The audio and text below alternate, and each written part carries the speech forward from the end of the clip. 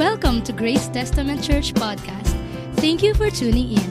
We hope that you will be transformed and inspired by this message.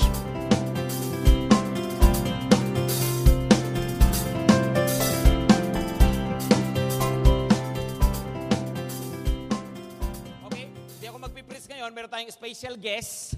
No? Parang natuwa kayo doon, no?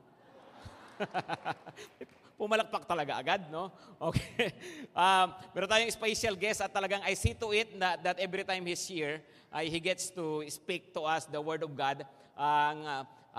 Siya ay pastor natin, actually, of course, independent church sila, pero ka-network natin dito sa G12 network natin. Siya ay nagpapastor doon sa Dubai, no, a growing church. Tapos ilan na yung kanilang daughter churches ngayon sa buong UAE. Ilan na kayo, Pastor? Meron na silang 4 churches sa UAE, meron sa Abu Dhabi, meron sa Sharjah, meron sa Divisoria, no? Hindi ko na alam yung iba kasi. No?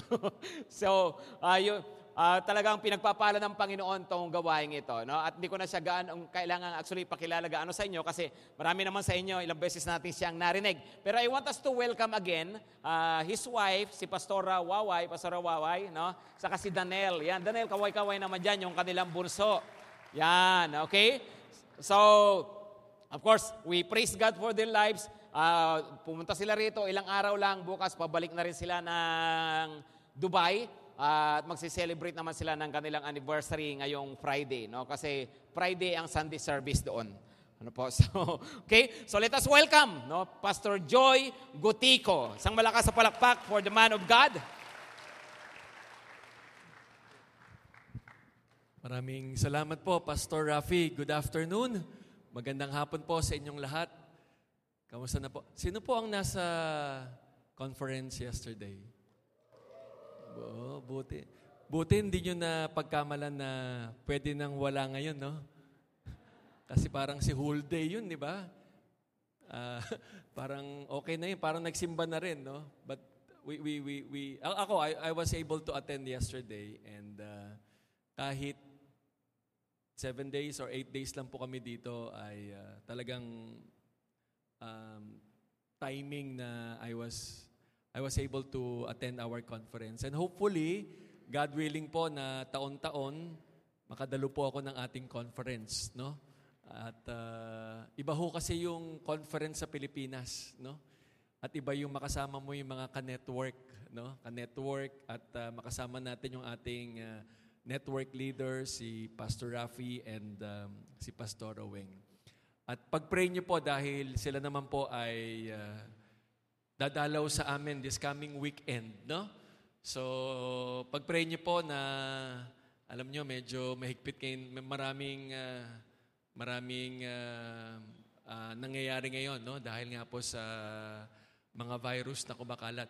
Kami nananalangin na sana po, no, ay hindi ho gawin ng UAE government i-quarantine ang mga galing Pilipinas.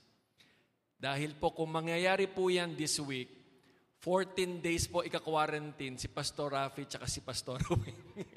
Hindi ipag-pray niya dahil Friday na po yung aming anniversary, no? Hindi pa naman po kasama ang Pilipinas, no? Para about 12 countries, no? Pero hindi po tayo kasama doon. But anyway, panalangin niyo po, no? We are looking forward. It will be our 5th year, no? By the grace of God.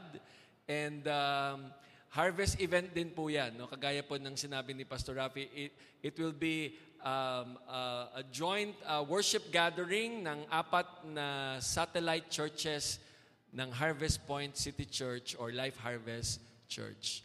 Kaya please pray with us and I know you will be praying for Pastor Rafi and Pastor Oweng. Okay? So, at kung kayo naman po ay may mga kamag-anak, kaibigan, pwede niyo po silang i-connect sa amin, no? Or you may inform them na your pastor is coming this coming Friday, no? Para makadalo po doon at kami na po ang bahalang mag-follow up sa kanila, no? Pwede naman 'yan, di ba, no? So any relatives sa Abu Dhabi, sa Dubai, 7 Emirates po kasi ang UAE, no? So meron tayo sa Abu Dhabi, meron tayo sa Dubai, meron tayo sa Al Ain. Yan po yung mga churches natin doon. So please, let us know so that we can connect with them, no? At ma-follow up po natin sila, no? Ito ang kagandahan sa isang magkakasama sa isang network, no? In fact, meron po ako na-expect na bisita sana dito coming from our church. Pero nagkasakit ho siya taga-Caloocan din ho siya Balak sana niyang isama dito yung kanyang pamilya. Doon ho siya naging Christian sa Dubai and she wanted to bring her family here. Pero sa akin, nagkasakit, no? Anyway, darating din yung time na yon. Okay, are we ready to listen tonight? No? Pakisabi mo sa katabi mo, handa ka na bang makinig? Wag mong tutulugan ang salita ng Diyos. Kahit napagod po tayo yesterday, no? I know we are excited to hear from the Lord tonight. Let's pray. Let's bow down our heads in prayer. Lord, we thank you for tonight. We thank you, Lord, for allowing us to gather this afternoon, to gather tonight, Lord, to listen and to receive from you. Panginoon, mangusap po kayo sa aming mga puso. Ano man po ang kapaguran ng aming pangangatawan, alam po namin na pinagpahinga niyo na po kami at patuloy niyo po buksan ang aming mga puso, ang aming mga isip. Nais po namin tumanggap sa inyo, Panginoon. Mangusap po kayo, Banal na Espiritu Santo, kayo po ang aming teacher. Speak to us, Lord. Father, may you seal the four corners of this place. And we pray, Lord, that your presence will continue to minister in our hearts. Salamat po, Panginoon. May your name be honored in our midst. In Jesus' name. Amen at amen. Isa po sa mga paborito kong pinapanood, pag ako po ay break, no? Ewan ko, kung napapanood niyo ba yung biyahe ni Drew? Yun yung si Drew Arellano, no? Di ba nagpupunta siya dadalaw niya iba't ibang lugar sa Pilipinas, sa labas ng Pilipinas, no? Biyahe ni Drew, no? Meron po kasi siyang parang tagline nakalagay doon. Travel goals. Puro plano na lang. Gawin naman natin. Yun ang sabi niya, no? Nakaka-relate ba kayo doon? Yung mga tropa ninyo, yung family ninyo, di ba? Yung kunwari, magpaplano kayo this year, pupunta kayo last year pa, or 2 years ago, pupunta tayo ng Boracay, ganyan. Tapos, natapos na yung taon, wala pa rin nangyayari. Di ba? Yung puro plano na lang, pero hindi, di ba? Pamilya ninyo, hindi ko alam, baka nagplano kayo magpunta ng China. Nagpunta kayo, yung parang kwentuhan na lang, hindi naman nangyayari. Kaya nga, ang ganda ng tagline niya, sabi niya, travel goal, puro plano na lang, gawin naman natin. Ang ganda, no? Alam nyo, ang vision ng church parang ganun din. No? That's the danger, no? Pwedeng mangyari yon. Na ang vision, pwedeng plano na lang at hindi ginagawa. Tama? Pwede yun no? Well, we thank God that as part of the G12 network, talagang ini-introduce sa atin yung vision, no? And 2020, no? Huwag tayong mapagod, no? Panay vision, di ba? Hindi lang vision for the year 2020, but doon ko na-realize, Pastor Rafi, na yung pala ay 1 decade yung vision na yun, no? which is good, no? Pero sana nga, hindi lang siya sana pinag-uusapan, right? Sa mga life groups ninyo, di ba? May mga plano kayong to complete your 12, to complete your 144, di ba? Yung this time, hindi lang natin pag-uusapan, gagawin din natin. Sabihin mo sa katabi mo, gawin natin. Di ba? Huwag lang nating pagkwentuhan, no? And alam ko naman, ito yung isa sa mga binibigyan emphasis, no? Ni Pastora Weng at ni Pastor Rafi dito po sa GTC, no? Today, I would like to share, let me quote this, no? Somebody has said, I think it's Bro, pakian mo yung slide ko. Sabi ni Thomas Edison, vision without execution is delusion. Right? Ito yung vision na pinag-uusapan lang pero hindi ginagawa. Okay? Sa Tagalog, ang translation daw ng Tagalog, ang vision without action is consummation. Ewan ko, narinig ko lang ho yun. Okay? Pero yan, di ba? Vision without execution is delusion. At hindi po natin papayagan na maging ganun na lamang ang vision na binigay ng Diyos sa ating mga simbahan. Amen? Or vision na binigay ng Panginoon sa ating mga cell groups, sa ating mga network. No? So today, this afternoon, allow me to share the message I entitled, Doing the Vision. Okay? Doing the Vision. Doing the Vision. In doing Jesus' vision, it is very important for us to understand. Okay? Sabi ko nga maganda no, na meron tayong vision. Kanina yung worship leader natin, talagang ni-remind tayo na without a vision, people perish. Diba? Ako natutuwa ako na maraming kabataan dito na sa inyong edad, natuturuan na kayo ng importance ng having a vision bilang mga kabataan. No? Narinig ko sa isang pastor, no? Di ba vision sa Tagalog, pangitain, no? Tama ba? Di ba? Mahalaga na meron tayong pangitain eh. Kasi ang taong walang pangitain ay pangit. Tignan mo yung katabi mo. Di ba hindi siya pangit?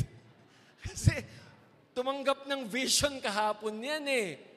Totoo naman po yun eh. Sabay-sabay natin sabihin, pangit ang walang pangitain. O, di ba?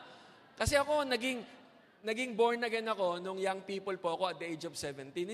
Wala akong ganitong chance. Walang nag-nurture sa akin na dapat may vision ka. Parang it's too late for me pastor na po ako nung, of course, when I was introduced in a vision like this. No? And I thank God. Kaya kayo, magpasalamat kayo, habang bata po kayo, no? Ay nano-nurture na kayo yung importance ng vision sa inyong buhay. At yung importance of being part of a church like Grace Testament Church. No? Because we believe na yung pagiging bahagi ng simbahan, it's not just coming here every Sunday. No? Alam natin, meron tayong vision eh. No? And the reason why the church exists, kaya may simbahan eh. Kasi may vision ang Diyos, may vision si Jesus sa bawat simbahan niya. No? So anyway, sabi ko nga, we need to understand na having this vision, having introduced to a God-given vision, it is important for us to understand the role of the Holy Spirit in this God-given vision. No? Mahalaga pa rin yun na merong kinalaman ng banal na Espiritu Santo as we do the vision of Jesus. No? And there are two things that nais ko pong i-share sa inyo from the experience of Apostle Paul and company. No? In Acts 6 or 16, no?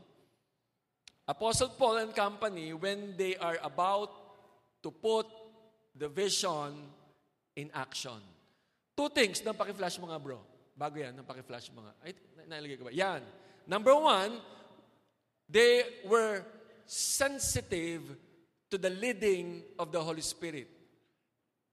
Not just being sensitive, but they are also submissive to the direction of the Holy Spirit. So dalawa po yan pag-uusapan natin ngayon. So unang-una, okay? Alam nyo, sabi ko nga, itong Acts 16, okay, this was Paul's second missionary journey. Okay? church planter si Apostle Paul. Naikwento ko lang, no? Maring you are familiar with this, no? And you went through the book of Acts. Si Paul is a church planter. Marami siyang simbahang pinlant, no? And Acts 16 was his second missionary journey. He was visiting churches, no, to encourage them or to strengthen them, no? Gusto niyang palakasin yung mga simbahan na kanyang dinadalaw o kanyang pinlant, no? So, Acts 16 was part of his second missionary journey, okay? And being in this journey, hindi na bago kay Paul na mag-start ng mga simbahan, no? And sabi ko nga, marami na siyang simbahan in-establish. He planted several churches together with Barnabas. Apparently, dito sa Acts chapter 16, merong mga unexpected hurdles na na-encounter si Apostle Paul, Silas, and others. Okay? Yung tinatawag na roadblocks. So ito pag-uusapan natin. So we learn two important things. Number one, okay?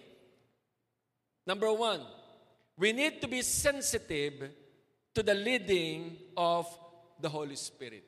From the experience of Apostle Paul, as we do our God-given vision, napakahalaga na sensitive tayo sa pagkilos o sa paggalaw ng banal na Espiritu Santo. Now, let's see that verse in Acts 16 verses 1 and following. Ang sabi dito, next, Paul and Silas, okay, traveled through the area of Phrygia and Galatia. Look at this. Because the Holy Spirit had prevented them from preaching the word in the province of Asia at the time, then, verse 7, coming to the borders, okay, of Mysia, they headed north for the province of Bithynia. But again, nakita nyo ha, the Spirit of Jesus did not allow them to go there. So instead, they went on through Mysia to the seaport of Troas. Okay? May mapa ako dyan eh. Pwede yung next line. Next slide. Yan. Kaya bear with me. No? Wala kasi akong clicker eh. Kung nakikita ninyo yung portion. Ayun. Nakikita niyo yung Phrygia. No? Kita niyo pa yan, mga bata pa kayo, marami din mga Phrygia, kita niyo, di ba? Katabi ng Antioch. Nandyan galing si Paul. Okay? Nakikita niyo? Okay, ayun. Thank you, bro. Thank you. Yan. Okay. Yan. Nandito siya, yung Acts 16. Okay? Ang plano, ganito maganda to, very interesting. Ang plano ni Paul, Silas, and company was to conquer the city of Ephesus. Okay? Kasi ang plano nila, talagang isaturate itong Asia. Nung panahon nun, Asia pa yun eh. Okay? So they are planning to saturate, of course, galing na sila dyan eh. They already tested the water. Kumbaga, ripe na, hinog na yung mataba na yung lupa, yung puso ng tao, handa nang tumanggap ng salita ng Diyos. Very strategic si Paul. He was targeting Ephesus. Yan yung pinaka-key city. No? Kumbaga, para mas clear, para kung sa Cebu Island, he was targeting Cebu City. Kasi the moment he penetrates Cebu City, madali niya nang ma-reach yung mga katabing mga syudad. Nagets niyo? Okay? Kaya nga later on, di ba? Ayan he was targeting this. From here, they are going to the city of Ephesus. Pero ang sabi dun sa verse, they were stopped, they were not permitted by the Holy Spirit to preach the Word of God. So, ibig sabihin, with all the plans, tapos na yung plano eh. They have the strategy. Maaring they were all equipped. They have all the money. Alam na nila sila kung saan sila uupa ng bahay. They have all the material. Handa na sila, lahat ng tatanggap, i-consolidate nila, lahat yan. Planadong-planado na. Okay, na nagigets nyo? Siguro nag-prayer for 3 pa sila doon. I do not know, but they are well prepared to conquer the city in Ephesus. Andiyan pa ba kayo? Di ba? They were ready. Okay? But all of a sudden, sabi ni Lord, sabi ng Holy Spirit, stop! Ay. Hindi pala. So, the Holy Spirit nagsabi nun. Okay? Sabi, sandali. So they were not permitted. Okay? So anong ginawa ni Paul? He was persistent. Alam niyo naman si Paul, he was a man driven by vision. No? So anong ginawa niya? Doon sa binasa natin. So instead of going back kung saan sila nanggaling, they went to Mysia. They went here. Kasi nga, there is a possibility of opening another work. Kasi hindi pwede sa Asia eh. Akyat tayo sa North. Okay? Alam niyo yung Mysia ngayon? That is Istanbul. Diyan galing taga diyan yung asawa ni Rofa. Okay? Ewan ko lang si Ilmas, yung billionaire. He was targeting Istanbul, Turkey. No? That's Turkey today. Can you imagine? He was trying to conquer another key city in the north, which is right now Istanbul, Turkey. Again, with all the preparation, ang layo ng tinravel nila, oh. Tandaan nyo, walang eroplano yan. Lakad yan. Okay? Naglakad yan. Walang grab dyan. Kung may grab dyan, camel. Camel ang grab nila dyan. Okay? Yun. Pero, yung layo ng tinravel nila, yung layo yung pagod, lahat ng sakripisyo, and then, mangyayari lamang, sasabihin ng Panginoon sa kanila, no, you are not permitted to share the Word of God here. Tingnan niyo yung picture, no? Hindi lang isang beses, pero 2 beses. Ngayon, kung kayo si Paul, or kasama niyo si Paul, what will be your reaction? Di ba, lahat, kompleto na yung plano mo. Di ba? Yung handa ka na lahat. Pinagpe-pray nyo na. No? Tapos hindi natuloy. Parang mag-a-abroad ka na. Kompleto na lahat. Susunod ka sa pamilya mo. Bigla kang na-deny sa embassy. Di ba? Ang dami mo nang ginastos. Di ba? Anong mararamdaman mo? Di ba? Very frustrating. Right? Yung isang posisyon na pinagpe-pray mo sa company, ikaw na yung next in line para ma-promote.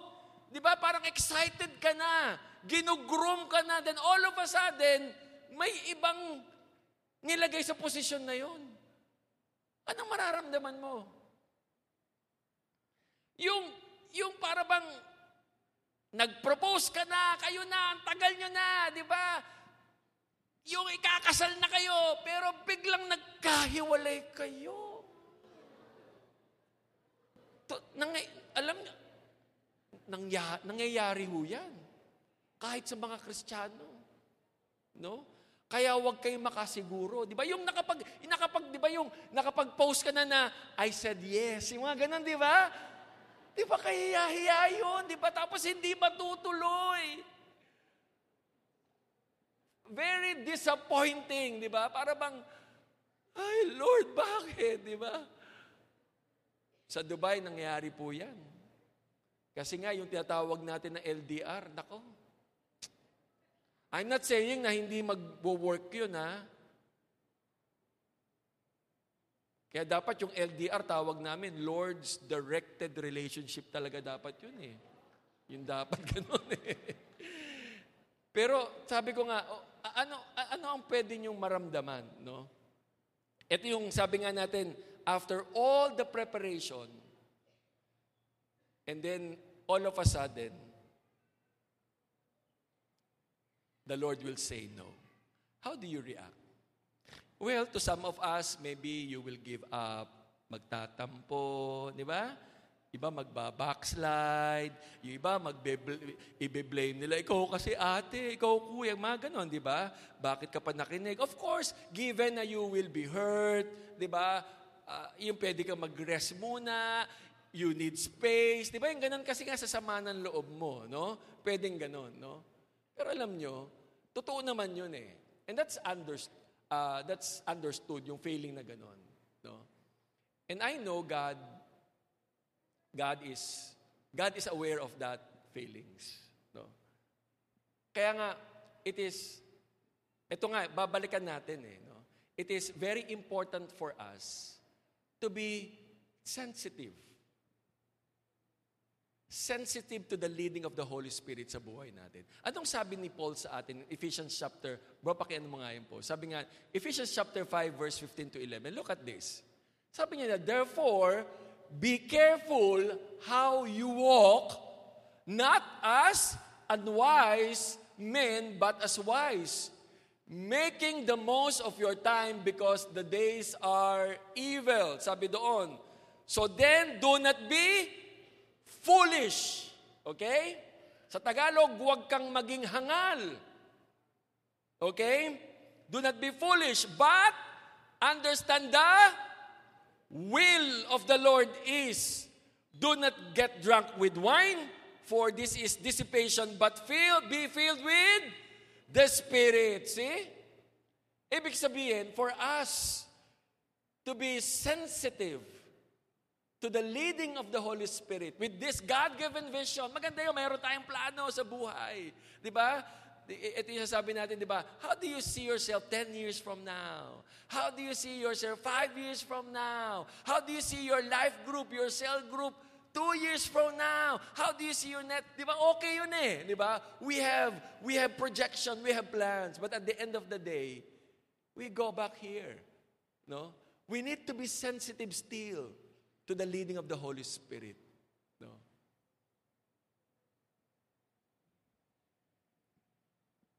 Roadblocks, pakipost nga. Roadblocks, ba? Meron ba? Ayan. Sabi nga, roadblocks, these are unexpected divine interruptions in life. No?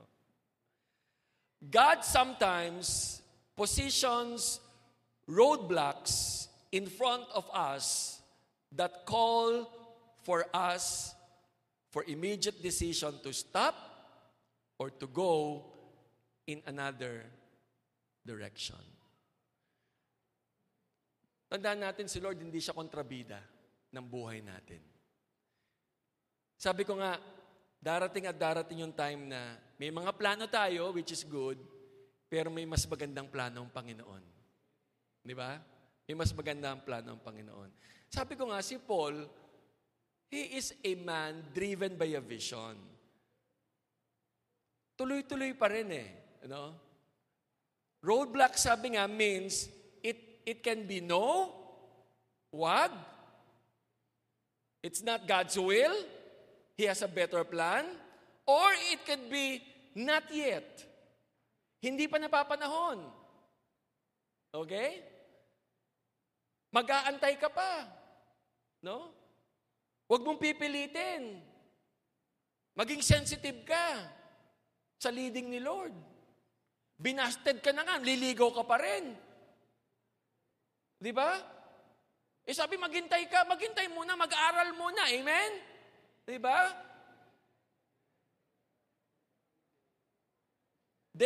Sabi nga, pag naka-encounter tayo ng roadblocks, we call it loving roadblocks. Okay? Huwag ka agad magkikwit. No? Huwag ka agad magtatampo. No? Kahit magandang plano yan, pinakamagandang plano. Sa pamilya mo, walang problema. Pero kung nahadlangan ni Lord, ibig sabihin, may mas magandang plano siya. Alam nyo, many years ago, we plan to go to Canada. Kaming family. Maliliit pa yung mga bata po noon. I was invited to pastor a church in Canada. So, ang part ng aming plano is for me to visit first yung Canada, to test the water. Tignan ko po yung field, tignan ko yung simbahan. No? So, nagpunta po ako ng isang buwan doon. No? So, that was many years ago. And, sa aking palagay, I know, merong confirmation si Lord na God is leading us here. No?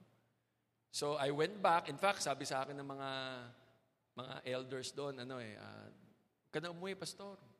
No? Susunod na lang yung pamilya mo. Kasi nandito ka na no? Sabi ko, hindi, kailangan ko umuwi. Kasi nga, kung talagang tinawag ako ng Lord dito, no? Babalik niya kami dito. Okay? We were really looking forward. No? Ako, personally, babalik kami doon as a family. So, yun yung aming usapan. Hindi ako pupunta doon, maghihintay para ang pamilya sumunod. Ang usapan namin, pamilya, sabay-sabay kami. So, I went home. I went back to the Philippines. Started to prepare all our documents. Nagpaalam na ako doon sa church na pinagpapastoran ko. Nag-raise na ako ng support. No? Alam mo yan, kumpleto na. No? Kami, yung pamilya, mga bata, nagpe-pray kami. No? Yung bandera ng Canada, nililihan. Di ba? Yung mga gano'n, going to Canada. Diba? Kaya yung time na yung excited na yung congregation. No? They are excited to welcome us. Alam niyo, kumpleto na yon. No?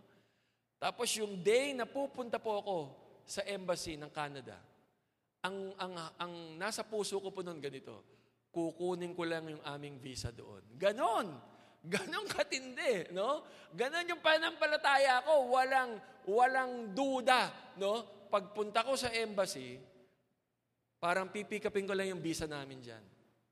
Uuwi na ako. Ganon ako kakumpiyansa. So dumating na po yung araw na yon. I was confident. Nakasuit pa ako noon no? Kompleto pa ako, no? Nakakurbata ako. Siyempre, dapat presentable ka sa doon sa consul nila no? Sa Makati pa yung kanilang Pumunta ako doon, aga ko doon for interview. So, in-interview na ako. After mga 30 minutes, deny. Alam nyo,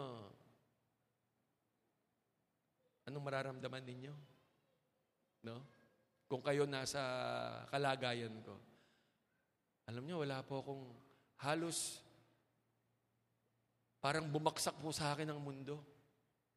Paglabas ko po ng embassy, umuupa ho sila ng sa isang building. Paglabas ko po nun, tulala po ako At during that time, Makati po yan nakatira kami Quezon City. Kaya kong lakarin ang Makati papuntang Quezon City. Kaya ko, walang biro. Lalakarin ko sa sama ng loob ko. Ganun kasi alam niyo kung bakit? Unang-una, siyempre, pag uwi mo, kamusta yung mga nag-raise ka ng support, yung mga nagpe-pray sa'yo, di ba? Yung pamilya mo. Alam niyo, dahil na-realize ko rin po na malayo-layo lalakarin ko, ganito po ginawa ko. Hindi po ako nag-MRT, sumakay po ako ng bus kasi alam ko, traffic, gusto ko magmuni-muni. Sumakay ako ng bus na hindi aircon, gusto ko mainit. Yung pinapawisan po ako habang nagbumuni, yung maawa ka sa akin, Lord, parang ganun po. Ganun po ang pakiramdam ko. Talaga I was really disappointed. No? At syempre, pag uwi sa bahay, nag-iyakan yung mga bata. No? So, para bang, Lord, ano nang susunod? Well, sabi ko nga, God has a better plan for us. Hindi po para sa amin ang Canada. And later on, I found out, no, syempre, ang leading ng Lord sa amin, naging senior pastor po ako ng aming simbahan. No? So, doon po niya ako nilagay. No? And, hindi ko pa kino-close ang door, of course. Syempre, alam naman natin na we keep on praying. Kung may opportunity, why not, di ba? In fact, maraming kwento ang Canada. Pero for 8 long years, I became the senior pastor of our church. No? Hindi ko alam yun pala ang plano. Yung pala, I was I was groomed by God. I was equipped by the Lord during the past 8 years. No? Kasi ano lang po ako, youth pastor, naging associate. Pagpasok ko po ng pagiging senior, doon po ako hinandaan ng Lord. No? So, alam niyo yung mga ganun, frustrating, I admit. No? Kung pwede lang mag-backslide nun. No? Pero alam niyo, yun yung pakiramdam, no? Alam niyo, ito, no? May kwento nga po, no? This happened in China. There is a farmer na meron po siyang anak na lalaki. At meron yung anak niya lalaki, meron pong kabayo. Okay? At itong anak niya lalaki, malaking tulong po ito sa kanya. No? The son helped the family in farming together with the horse. Kasi doon sila kumukuha ng binubuhay po nila. No? So, every day, kasama niya yung kabayo, no? Nagsasaka sila, farming lahat. Para meron po silang anihin, meron silang pag-support sa pamilya. Araw-araw, ganun po. Minsan po, isang gabi, hindi po namalayan sa pagod po ng anak. No? Yung kulungan po ng kabayo, nakabukas. So eventually, yung kabayo po nakatakas. Nakakawala. No? Tumakbo malayo. Nang nalaman ng mga kapitbahay po ito, nagpuntahan sila doon sa farmer, no? Ang sabi sa kanya ng mga kapitbahay, mga chismosang kapitbahay, nagpunta doon, sabi doon, ang malas mo naman, iisa lang ang kabayo mo, nawala pa. Eh yung farmer po, Christian. Sabi ho niya, well, mabuti man o masama, Diyos lang ang nakakaalam. Nag-uwian sila, napahiya. Ngayon, itong kabayo, napunta sa forest. Sa gubat, doon siya napunta. No? So nakasama din niya yung mga ilang kabayong nandoon. Andun, ang dami, mga wala nag-aalaga. No? So, nagkaroon sila ng fellowship doon. Kamusta kayo? Parang gano'n. Hindi po. Nagkaroon sila ng fellowship doon. So, nag-uusap sila mga kabayo doon. So, saan kayo matutulog? Di ba? Delikado dito. No? Delikado sa gubat pag natulog tayo. Di ba? So, dito may mga tigre. May mga tigre, may mga leon. Ganon. No? So, sabi ng kabayong galing sa farmer, sabi niya, doon kayo sa amin. No? Meron akong amo doon. Aalagaan tayo, papaliguan tayo doon, papakainin kayo. Sige, doon tayo. Punta lahat sila. Dito, nagpuntahan sila. So, na-convinced, sumama lahat yung mga kabayo. Paggising ng may-ari, yung farmer, paggising niya, nagulat siya, napakaraming kabayo doon sa kanilang sa kanilang harapan ng bahay. So, nakakalat sa harapan ng bahay nila. Nako, dumating na naman itong mga chismosang mga kapitbahay. Sabi niya, swerte mo naman. Sabi, iisa lang yung kabayo mo dati. Ngayon, ang dami-dami na. Sabi ng farmer, well, alam niyo naman, mabuti man o masama, Diyos lang ang nakakaalam. Sabi niya, ganon. Ngayon, di pa tapos, okay? Di pa tapos. Itong siyempre, mga wild horses yun, di ba? Ang laking problema ng anak na lalaki. So, siyempre, isa-isa niyang, ang tawag doon? Inaamo niya, isa-isa yon, no? Tinetrain niya, no? And, unfortunately, habang tinetrain niya isa, nalaglag ho siya, nabali yung kamay niya, napilayan ho siya, no? Dati nga naman itong mga chismosang kapitbahay. Sabi, ang malas mo naman, iisa na lang yung anak mo, napilayan pa. Sabi ng farmer, alam niyo naman, mabuti man o masama, Diyos lang nakakaalam. Tapos, nagkagera doon sa bayan nila. Pinakuha lahat ng mga binata. Lahat required na dapat lalaban sa gera. Ngayon yung anak niya, hindi nakuha. Bakit? Pilay Pilay yung anak. Di ba?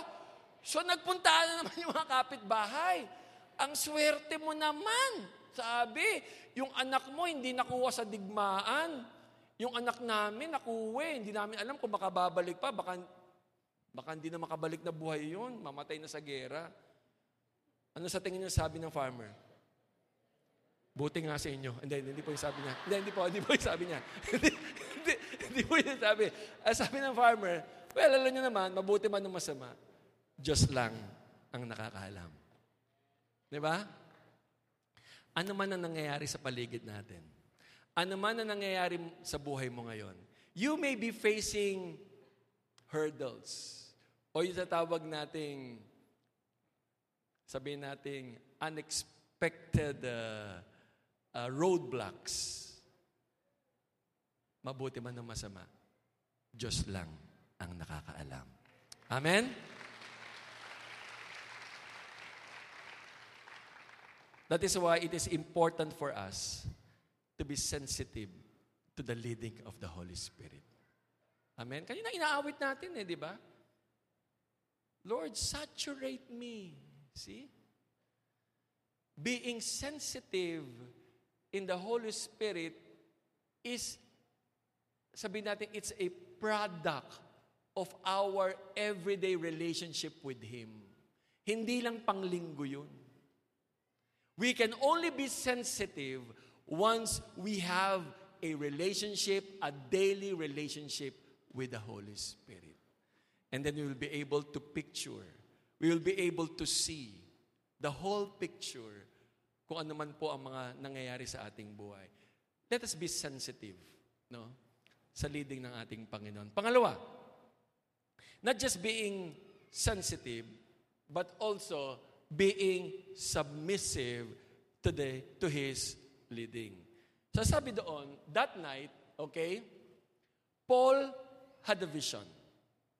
A man from Macedonia in northern Greece was standing there, pleading with him, "Come over to Macedonia and help us." After Paul had seen the vision, we got ready, okay? We got ready at once to leave for Macedonia, concluding that God had called us to preach the gospel to them. So, after they were shut down, they encounter roadblocks going to Asia, going to Istanbul or Mysia. They were led to go to Troas. Okay? Doon na sila napadpad, no? They have waited for so long. Kasi nga po, traveling from Istanbul going to Troas, hindi po madali. Sabi ko nga malayo. Ang estimate distance from the north going to Troas was 450 miles. Okay? So parang ano po yan? Manila going to La Union. Ganun po yung nilakad nila. And according sa studies, naglakad sila for 2 weeks. 2 weeks. Ganun katindi. And every day, naglalakad sila ng 12 hours. Can you imagine? No?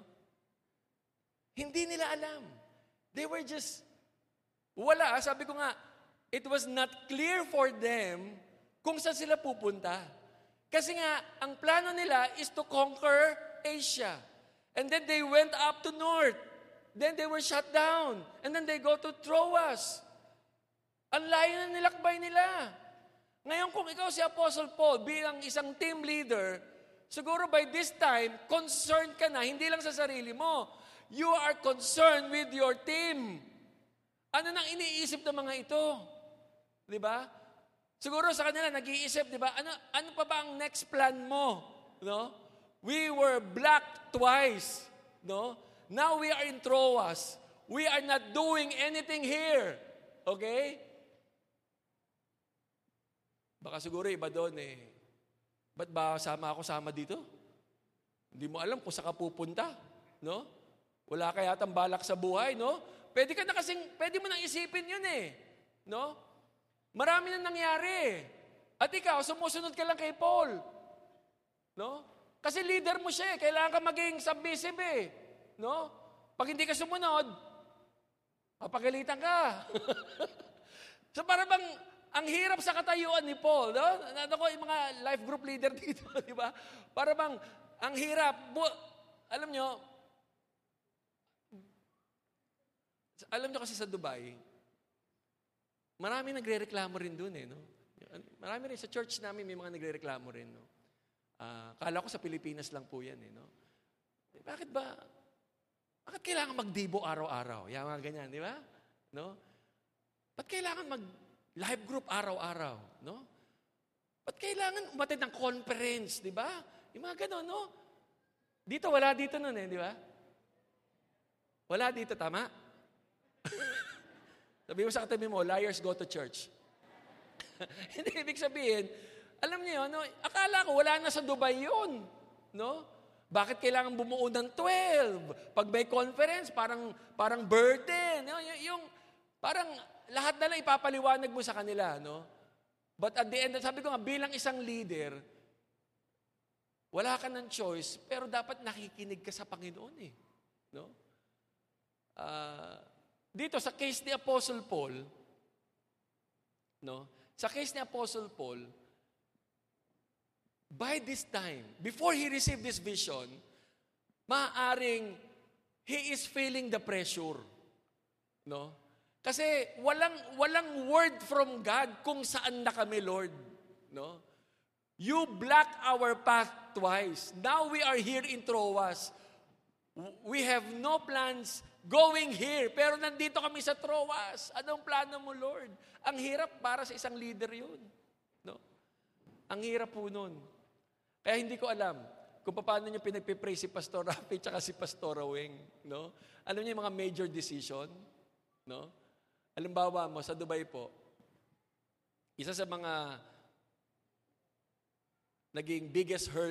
biggest hurdles namin doon, when the Dubai government, naging strict po ang Dubai government sa mga churches na gumagamit ng hotels. Alam nyo, 80% ng mga simbahan po sa Dubai, o even sa Abu Dhabi, at even in other Emirates, ang worship venue po namin sa hotel.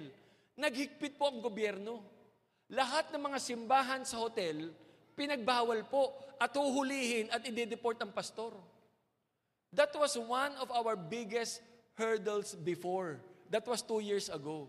Wala ho kaming choice, pero kailangan po namin magpunta sa isang lugar kung saan doon lang permitted mag-gather ang mga Christians. And that is 50 miles away from the downtown. Kumbaga, from Caloocan, pupunta ka ng Malolos. Ganon kalayo. Kaya nga, talagang we were affected. No? Hindi ko alam kung naabutan ni Reyes yun. Bumabiyahe kami. At ito pang problema. Yung lugar po na aming pinupuntahan, malayo na puno pa ng simbahan. Kasi almost all churches nag-gather ho doon. And supposed to be, Friday lang po ang worship doon eh.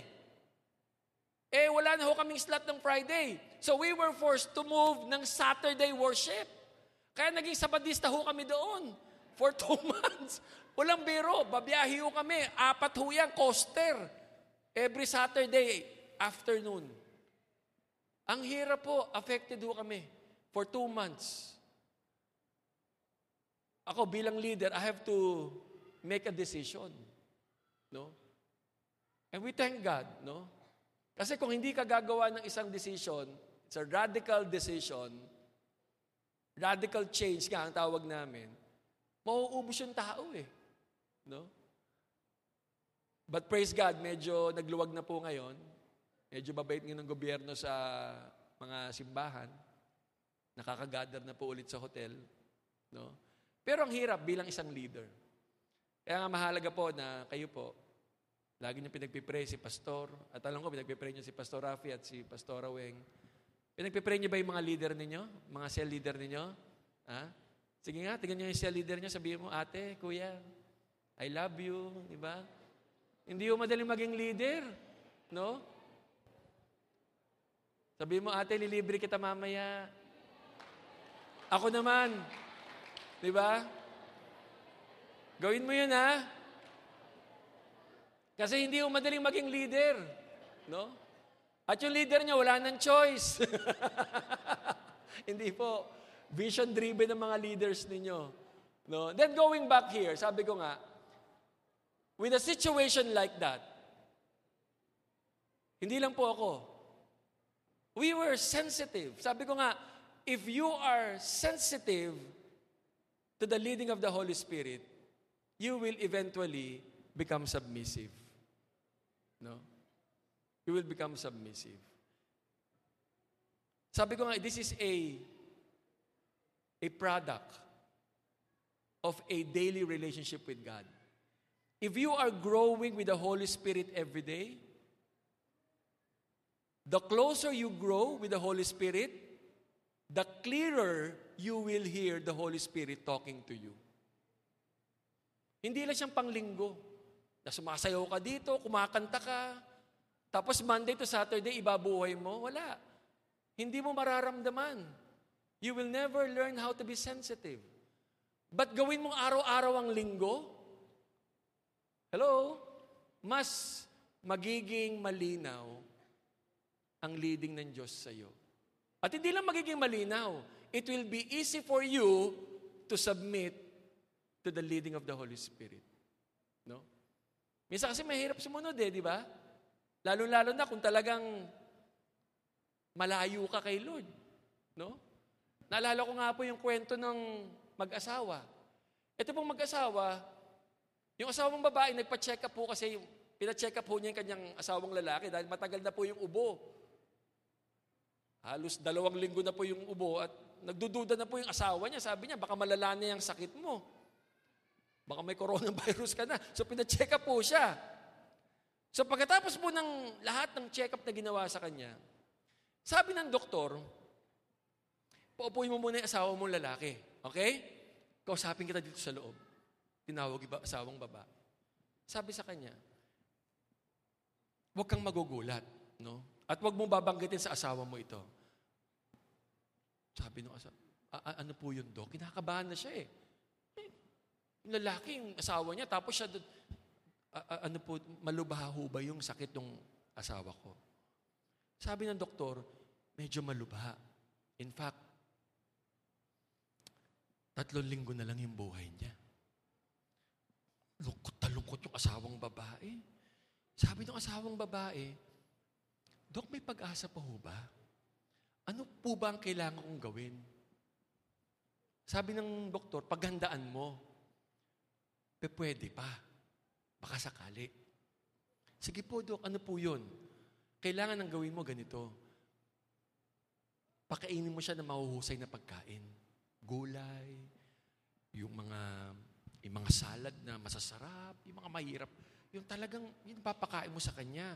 Healthy meals. Huwag mo siyang bibigyan ng sama ng loob. Okay? Tapos, huwag mo siyang aawayin. Ha? At titiyakin mo, laging siyang masaya. Okay? Laging ganun. Laging malinis ang bahay. No?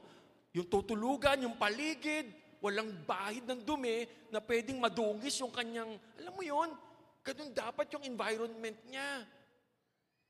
At kung gusto niya ng labing-labing pagbibigyan mo siya, hindi mo tatanggi sa kanya. No? Ganun dapat ang gagawin mo. Sabi ng misis, Dok, wala na ho bang ibang paraan? Yun lang, misis. Sabi niya, yun lang. Yan ang pag-asa natin. Opo, Dok, salamat po. Lumabas yung misis, malungkot. Nakita nung asawang lalaki. Sabi niya, Han, anong lagay ko? Sabi ng misis, mamamatay ka na in 3 weeks.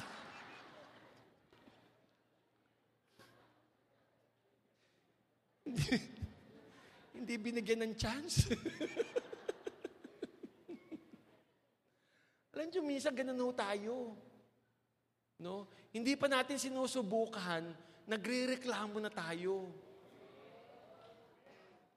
Di ba? Layo-layo naman ng conference. Di ba? Ang mahal-mahal naman ng bayad. Di ba? Saan ba yung live group natin? Kakain na naman tayo, gastos na naman yan, di ba? Kaya yan, di ba? Yung may reklamo ka agad bago gawin. No? Bago sumunod. Nakatakuha niyo yun? Sabi mo sa katabi mo, ikaw topic dito. Sabi mo.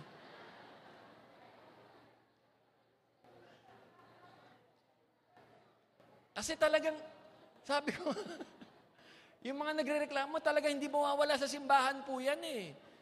No? Pero tandaan ninyo, ito sinasabi ko sa mga members namin, maging sa mga primary ko, which pinapasa rin naman nila. Hindi naman para sa akin yan eh, para sa inyo yan eh. Diba? Ayaw namin ma-miss nyo yung biyaya na hinanda ng Diyos para sa inyo. Diba? Kung panireklamo na lang kayo, tapos aasa ka ng biyaya sa Diyos, hello? Diba? Nakuha niyo yun? No? Gawin niyo muna natin yung dapat natin gawin na alam natin para sa atin yun. Kaya the next time yung mga life group leaders ninyo o sa leaders ninyo may papagawa sa inyo, sumunod muna kayo. Okay? Diba? Kasi para sa inyo yun. Hindi para sa amin yun. Diba? Kung talaga namang hindi kami nagmamalasakit sa inyo, hindi naman dapat namin kayo papansinin na. Kaano-ano ba namin kayo? Diba? Dahil nagmamahal kami sa inyo. Gusto namin maging maayos ang buhay ninyo. Diba? Kaya ginagawa namin ito sa inyo. Amen? Diba? Palakpakan po natin ang Panginoon. Diba? Kaya ang Christian life, simple lang pagsunod. Diba? If you want to be fulfilled in this life, sabi nga ang secret is obedience. Diba? Sumunod. Kaya nga, going back here, sabi ko nga, ano nangyari? What happened here? The moment Paul received that vision, diba? Immediately, finally, after the long wait is over, diba? Natanggap nila yung vision. Ang plano pala ni Lord, hindi Asia. Ang plano ni Lord, Europe. Di ba? You will conquer Europe, Paul. Not Asia anymore. No?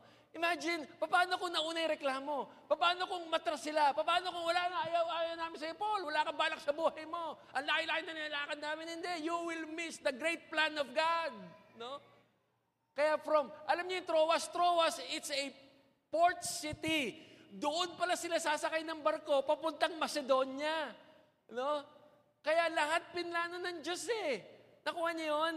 If we will only be sensitive to the Holy Spirit and we will learn to submit to the Holy Spirit, we will not miss the great plan of God in our lives.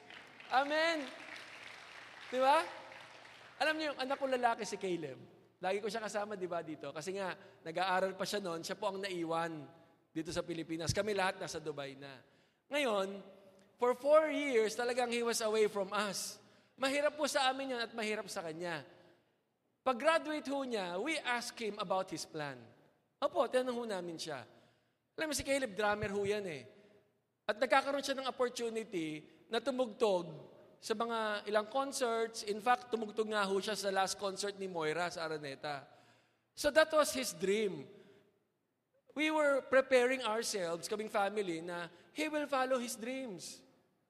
Masakit sa amin, pero ang pinagpe-pray namin, talagang makasama ho namin siya. Okay? So, gusto ho niyang gawin yon. Until dumating po yung time na nangusap si Lord sa kanya. Nangusap si Lord.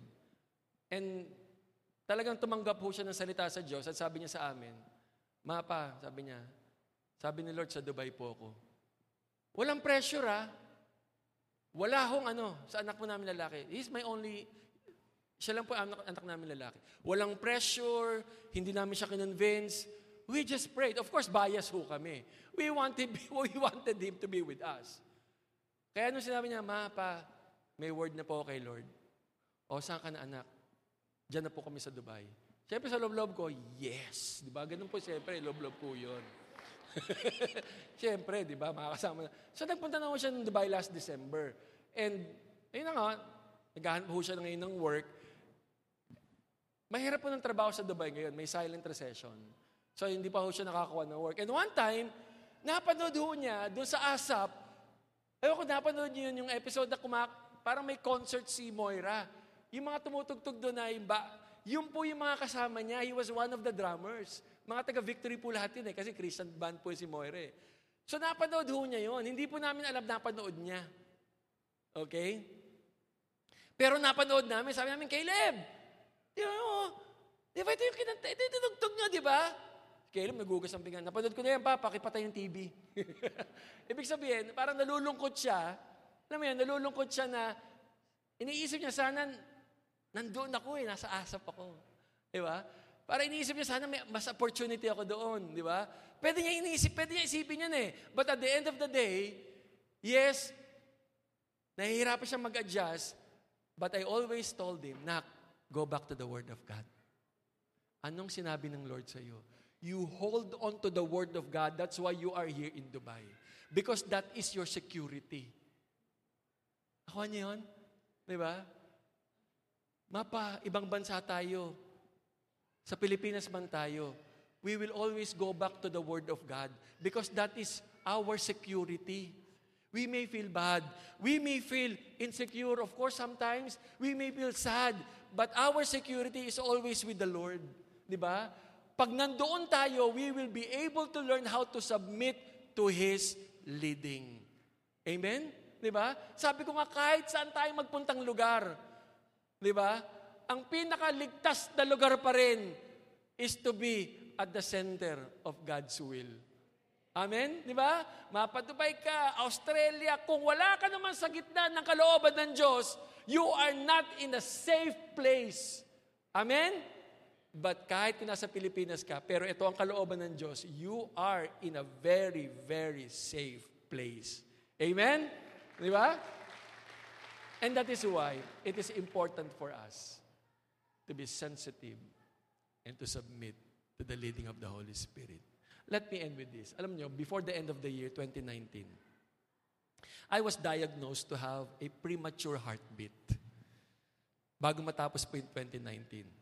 Medyo kagulat-gulat po to on my part. Kasi nga, I went to the doctor kasi nga meron po akong frozen right shoulder. Hindi ko po magalaw. So ito po yung pinatingin ko. Hindi ko magalaw. Pagkatapos ko manood ng Frozen to, na Frozen na hindi. Hindi po. So, hindi ko magalaw po. So, pinatingin ko ito. So, kabayan po yung doctor sa Dubai. So, tinignan niya, baka arthritis yan. Sabi niya, ganyan. Sige, titignan ko muna yung heartbeat mo. Nung nakita niya nung pinakinggan niya yung heartbeat ko, sabi niya, meron kang sakit sa puso? Sabi ko, wala po, Doc. Sure ka? Opo. Anong mo? Ang BP mo? So, tinignan, normal naman Ipapa-ECG kita ngayon. Sige po. So, immediately, pina-ECG po ako, no? Para malaman yung heartbeat ko. So, after makuha yung result ng ECG, I was immediately referred to a cardiologist. That very time, that very day. So, our cardiologist saw me, at pagkatapos po nun, win-work out na po ako. So, meron na po akong 2D echo. Ito po yung ultrasound of the heart. Okay? Tinignan na po yung heart ko. Nag-Holter. Ito po yung 24 hours monitoring kung kamusta yung puso mo. Nakakabit po sa akin yung gadget. 24 hours po yun. Tapos nag-stress test din po ako. Stress test. Nakaka-stress po pala yun. So, and they found out, sabi niya, meron kang premature heartbeat. May mga nararamdaman. Wala po akong nararamdaman. As in, wala. Kasi pinaliwanag sa akin yung condition ko. Kumbaga, in short, ito lang sabi nila, you are a walking time bomb.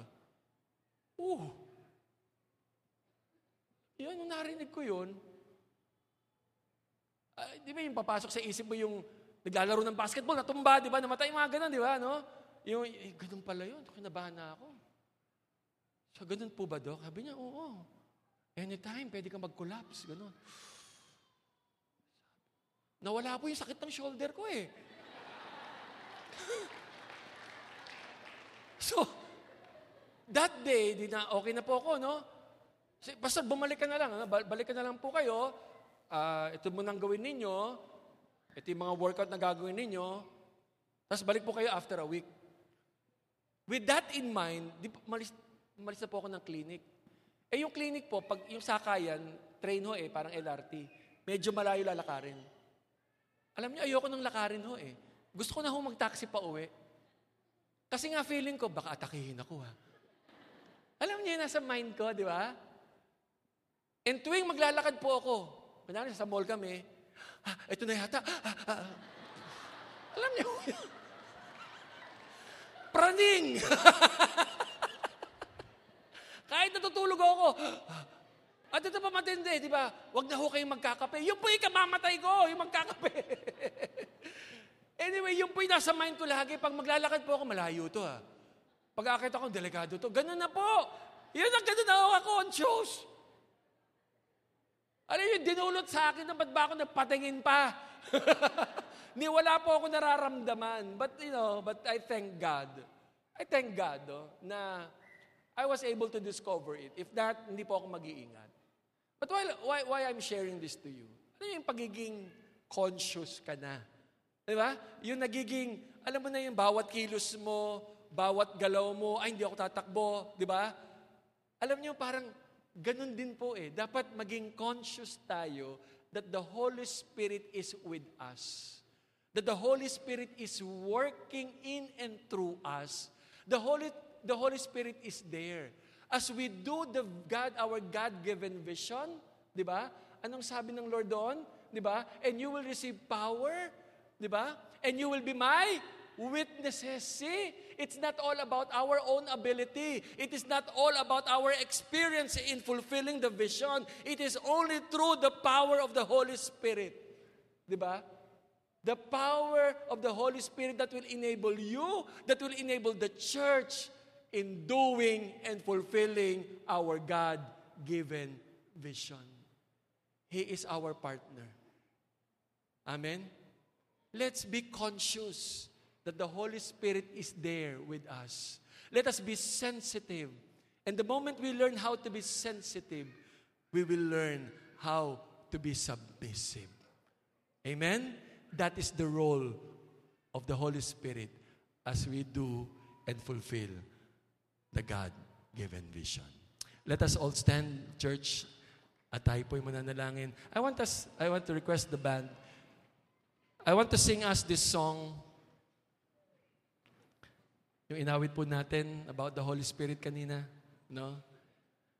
Can we just raise our hands together?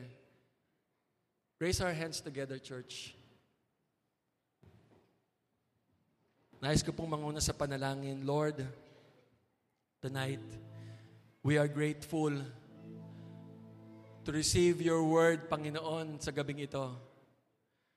Salamat po, Lord, dahil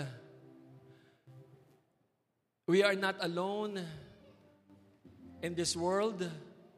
We are not alone in this battle, O God. Hindi po kami nag-iisa, pero may kasama po kami, Panginoon. You promise us, Lord, na bago po kayo umalis at bumalik ng langit, naiiwan niyo po ang isang helper. A helper with the same nature and the same character.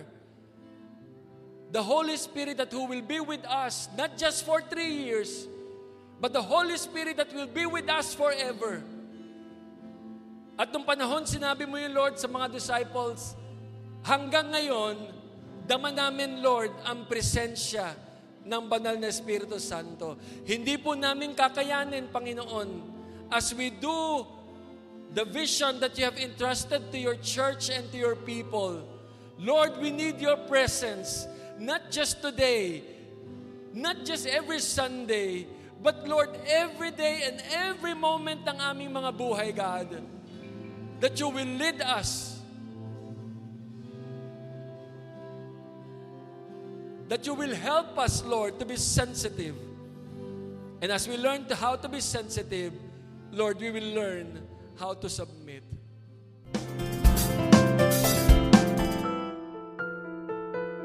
Thank you for listening. If you have been blessed by this message, you can personally join us in our weekly Sunday celebration.